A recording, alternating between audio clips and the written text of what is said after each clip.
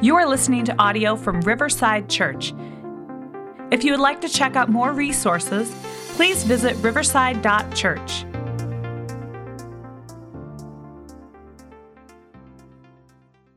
I'm Sarah Ank. I preached back in April, and Andrew asked me to do it again, so yay!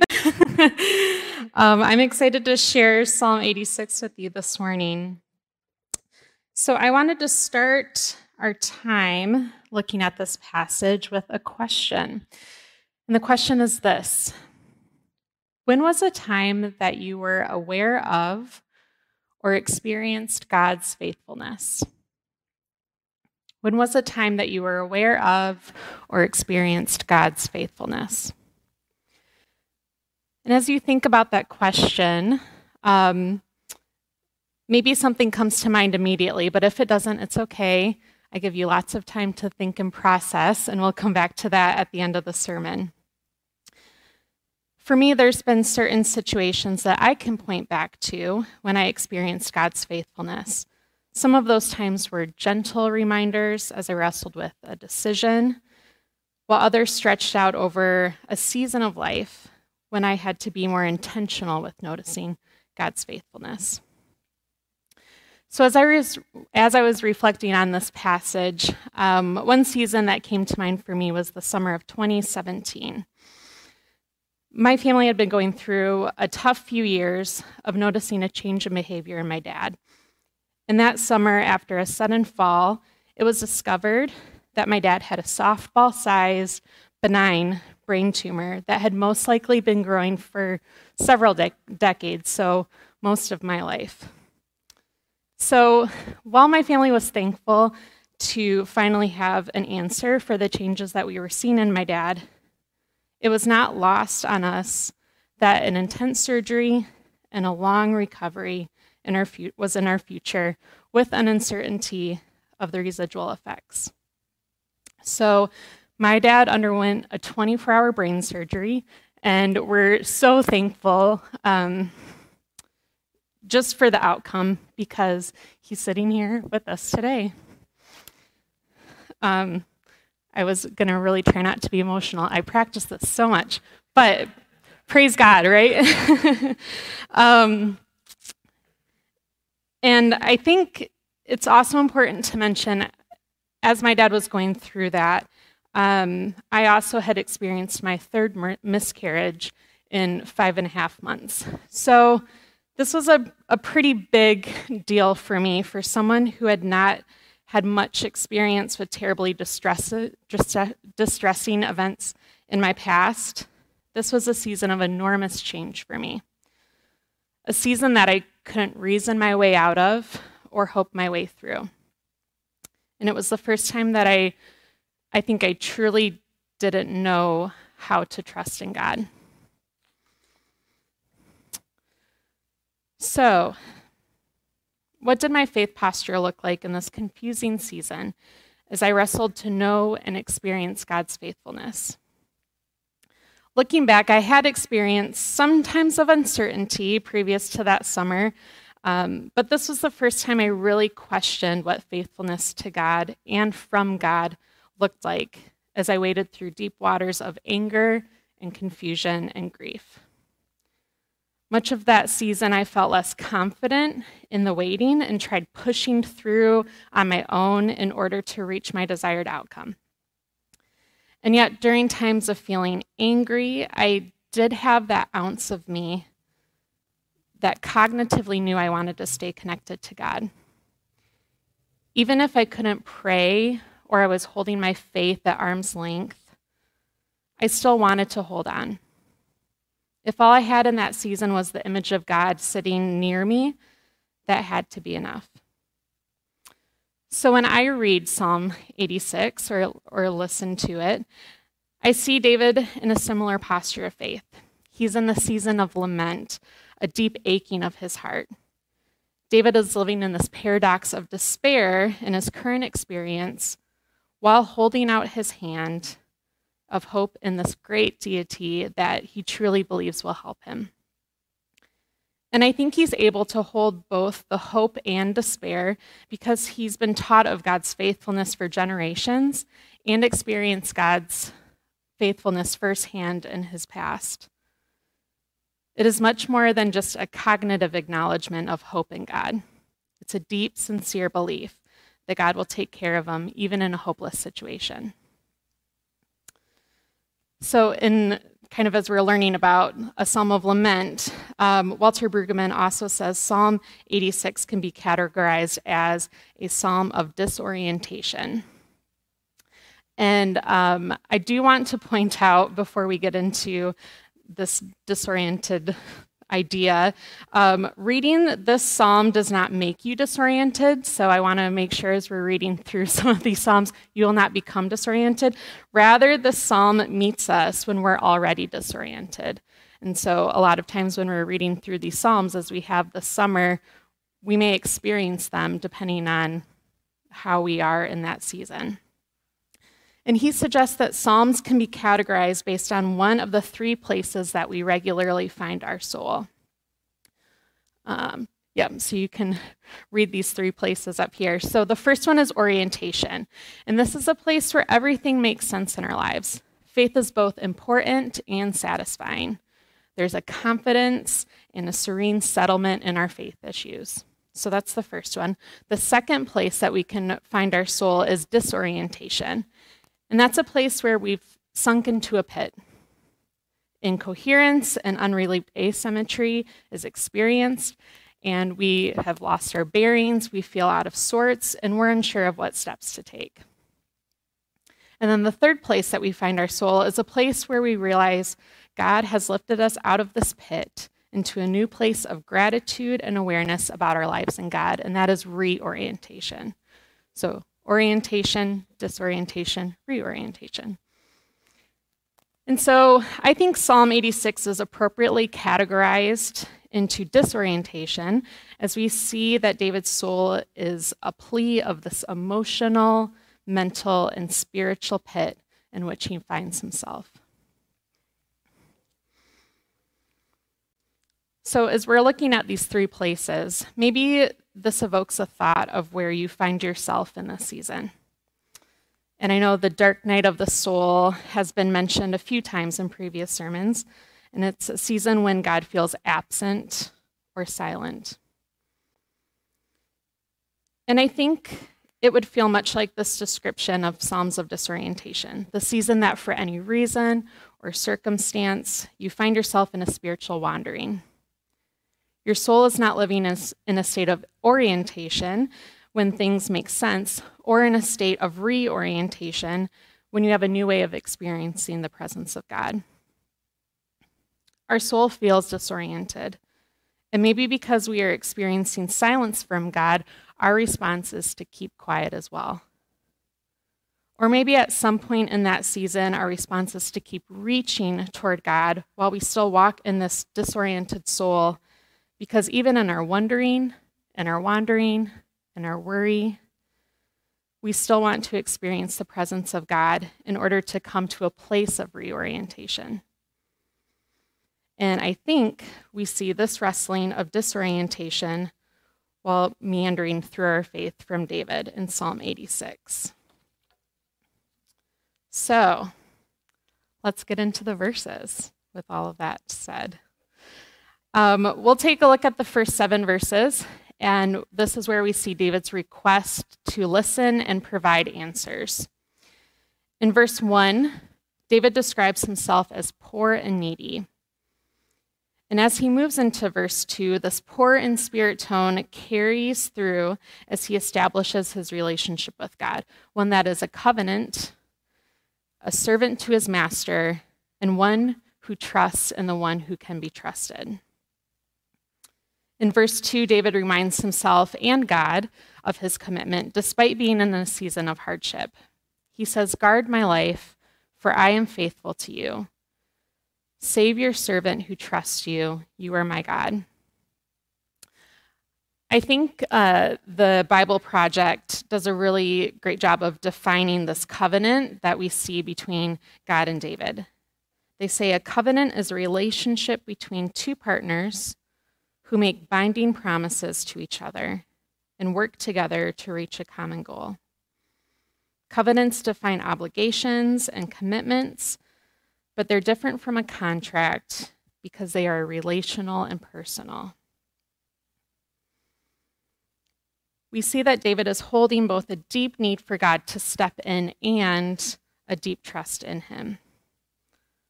This psalm holds both praise and lament, even within the same verse.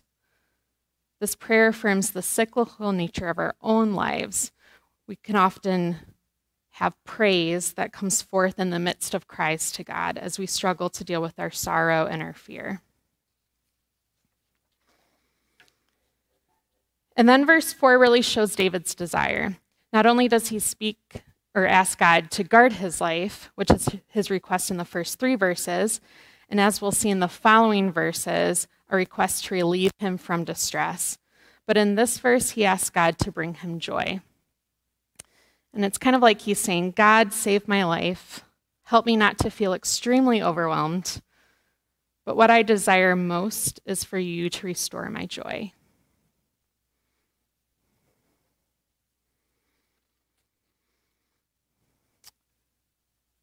So moving on to verses 8 through 13, we see a shift where he is crying out, desperate need, and then we shift to him exhibiting prayer and thanksgiving to God. And this is where we really see David's trust in God's faithfulness, which is a really big contrast, right? And even compared to other Psalms, this is a big flip from pleading with God to wholeheartedly praising him. Dr. Beth Tanner makes this interesting observation. The juxtaposition here causes the hearers or readers to work at how these 2 sections are related. And from working at that connection, hearers become active participants in doing their own theological work. So when we observe this contrast, when we're reading this, it should cause us to think more about the implications of David's heart in our own hearts. And then David then responds in verses 11 through 13 to this assurance of God's faithfulness by sharing with God his commitment to the relationship. And moving on to verses 8 through 10, it focuses more on God's mercy. So we know from David's life, right, that he's made some morally reprehensible mistakes and wavered in his faithfulness to God. But God remained faithful and showed compassion towards David throughout his life. He showed David the same mercy as he did the nation of Israel throughout the Old Testament because of his covenant. So a lot of the same themes here that we see throughout Scripture. And then in verse 11, moving into verse 12, we see this disintegrated state of David more into desperation for God's faithfulness. Verse 11 ends with David's plea, "Give me an undivided heart, that I may fear your name." We sang about this in our song earlier, but David is feeling so disintegrated at this point that he cannot think of anything else but to be unified with God. And this shifts to a desperate prayer of praise in verse 12, where he says, "I will praise you, Lord my God, with all my heart." And it's like David is saying, everything within me feels out of sorts. I don't know what to do anymore or where to turn. Instead of having this divided heart, I ask that my heart would be fully in experience with your goodness and faithfulness. In the book Open and Unafraid, author W. David O. Taylor says, "The psalmist praises God despite his feelings, but he also understands that we cannot do this alone. Left on our own, we will often give up, and we need others to help us. In the Anglican Book of Common Prayer, the priest prays, 'Give them an inquiring and discerning heart, the courage to will and to persevere, a spirit to know and to love you, and the gift of joy and wonder in all your works.'"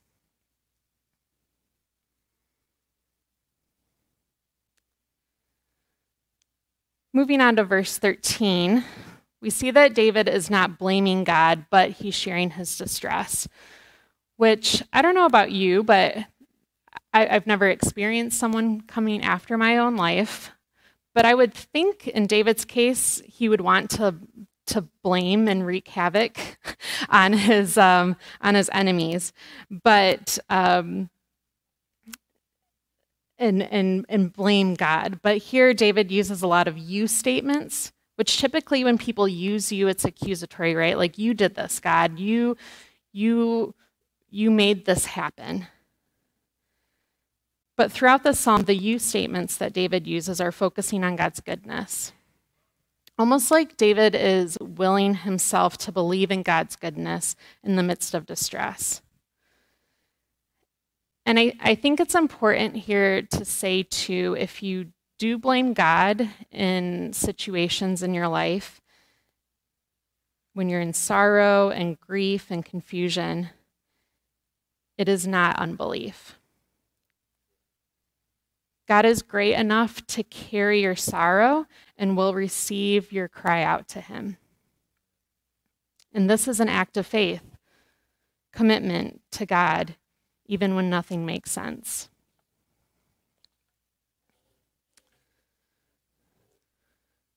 So moving on to the last few verses 14 through 17, this part of the passage shifts again, where we see another request. So David is requesting, pleading, he's grounding himself and thanking God, but then comes back to this request for God to act. And although David has just declared his praise to God, it is obvious that his situation has not been resolved. And I think that's really important to think about too, because God didn't fix everything immediately when David declared his faithfulness and request for help. And this is also faith, holding both sincere praise and desperate prayer.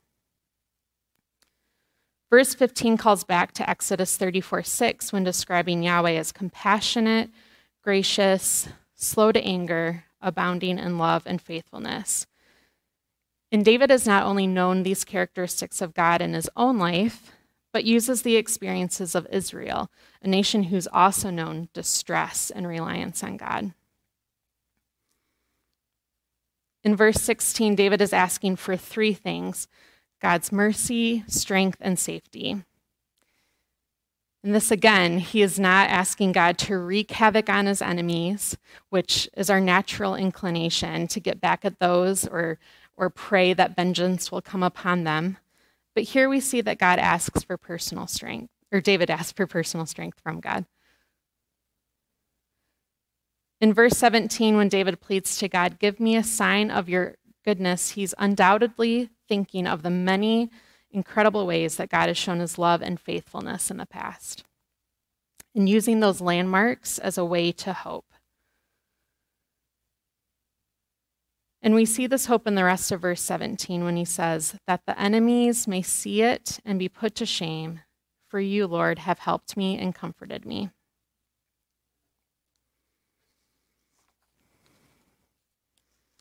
Derek Kidner says this of Psalm 86, specifically these last few verses. Its form is simple, with an opening and closing supplication, punctuated by a deliberate act of praise. Deliberate because the final verses reveal no abatement of the pressure and no sign as yet of an answer. So, the end of Psalm 86 doesn't leave us with a satisfied ending. Sorry.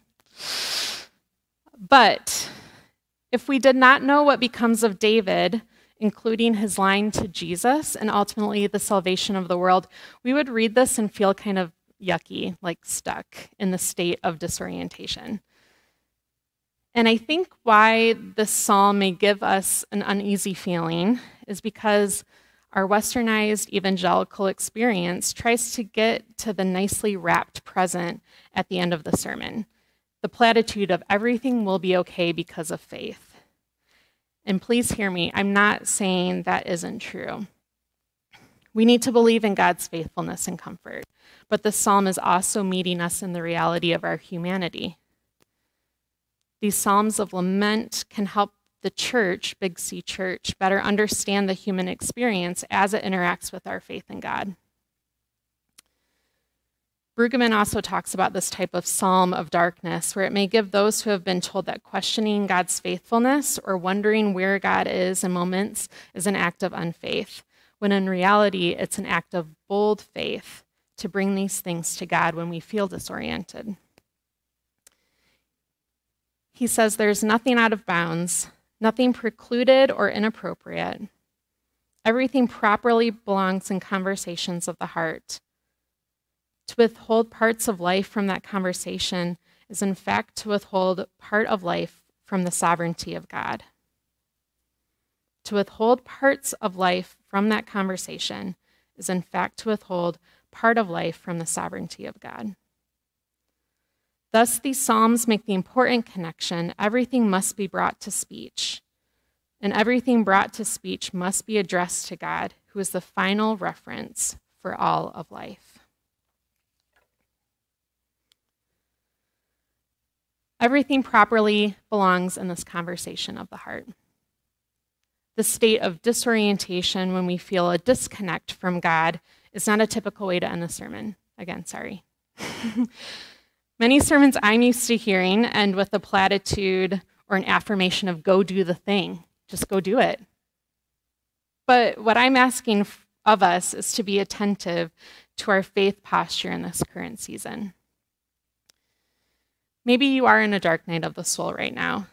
You're walking through fog in your faith, and you can't feel the comfort of God. Maybe you're in a season where you can see God, like way out there, but not sure how to interact with him. Or maybe he's a little closer. Maybe he's sitting with you in the midst of your pain and confusion. Or maybe he's holding you, and you feel his presence, you see his goodness. And it's important to know that all of these postures are representations of faith. In lament, in the wondering, in the wandering, they do not have to be dismissed. They're bold acts of faith. So my posture of faith has been all of those things in the past 5 years. And at the beginning of this year, in 2023, I started meeting with a spiritual director because I had noticed my changing faith posture and just wasn't quite sure what to do with it. I was asking lots of questions and excited to learn more, and I just didn't know how to interact with it. And so for my first meeting with my spiritual director, she asked to share my faith journey. So all of those landmarks in my faith that had meant something to me in different ways. And I could share as much or as little as I wanted to, whatever I felt was important. And it was an incredible practice for me to reflect and name the ways in which I noticed little or big shifts in my faith, and then how God interacted with me and how I interacted with God. In the months that followed, the theme that kept coming up in my sessions was this idea that I was not feeling strong in my faith. And I didn't really know how else to word that. That didn't feel quite right, but that's what I kept coming back to. And as I explored that more and shared my thoughts with my spiritual director, one session she just asked me, what does that mean, being strong in your faith? And followed up with, what does faithfulness look like for you in this season? And as I reflected on the times in my past that I've experienced God's faithfulness and distance and love and kindness, I shared ways that I believed and acknowledged that God still mattered to me. Through my confused prayer, my relationships, and my overwhelm, and in my trust and joy that I will see his goodness in the midst of it all.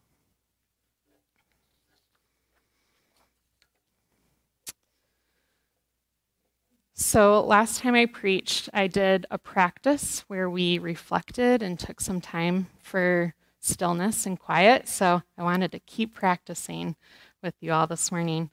And just wanted to help us all kind of reflect on this posture of faith that we have right now. So I invite you to find a comfortable position in your chair as we reflect. And you're welcome to close your eyes if that's helpful, or just have a soft gaze on the floor in front of you, whatever helps you feel calm but alert.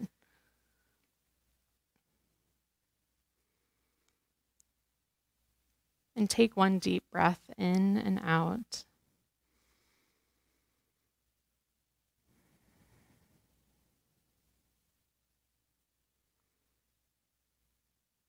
And as you continue to breathe and quiet your heart and your mind and your body, I wonder as you think back to the question I asked at the beginning of the sermon, when was a time that you acknowledged or experienced God's faithfulness?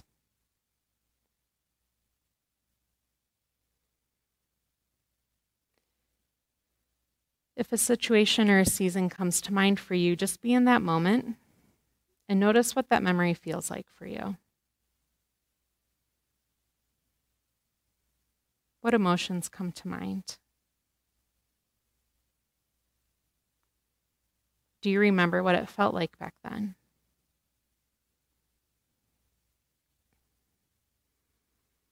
Does it feel different for you now?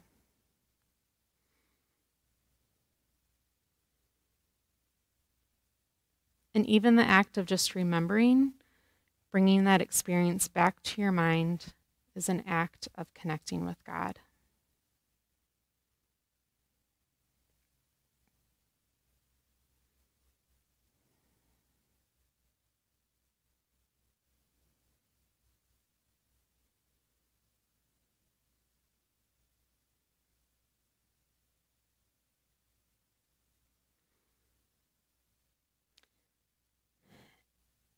And as you remember that time of God's faithfulness towards you, I wonder, what does being faithful to God mean for you right now?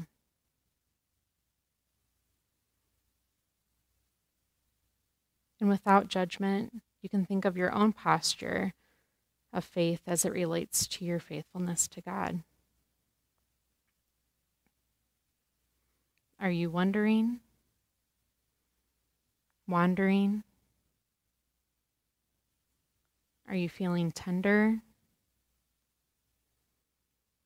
distant, or absent? In a season of joy?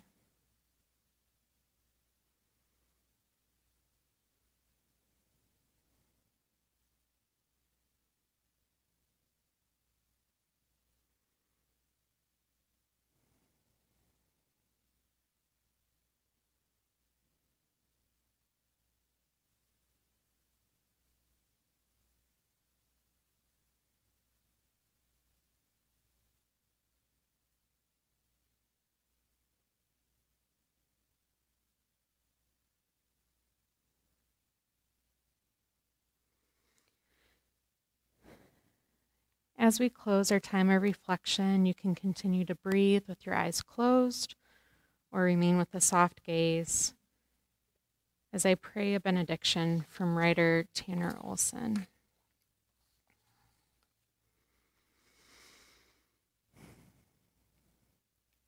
Blessed are you who wait and then wait some more. Blessed are you who watch the lives around you receive the answers to the prayers you have been praying. Blessed are you who have grown tired of feeling stuck and behind, exhausted from tossing and turning at night, wondering if everything will be all right. Blessed are you who find yourselves in a world of constant questions, unwanted answers, and unwelcome changes as you watch the life you dreamed of float away. Blessed are you who wrestles the loud lies that find their way inside your mind. For you are not a burden, for you are not behind, for you are not unwanted, for you are not forgotten. Blessed are you who fights to cling to the truth. for you are loved, for you are seen, for you are heard, for you are chosen. Blessed are you who continue to hold hope close as you wait and wait some more. In your waiting and wrestling, may you remember you are loved and seen by the one who has not, does not, and will not leave you or your family, even when you begin to wonder if you've been forgotten. And as you learn to wait well, may you hold tight to stubborn hope. When you feel like your season of waiting will never cease, may you remember that beyond what you can see, change and growth are happening under the surface. And may all your life, your fantastic, dirty, messy, holy life, be a prayer. Amen.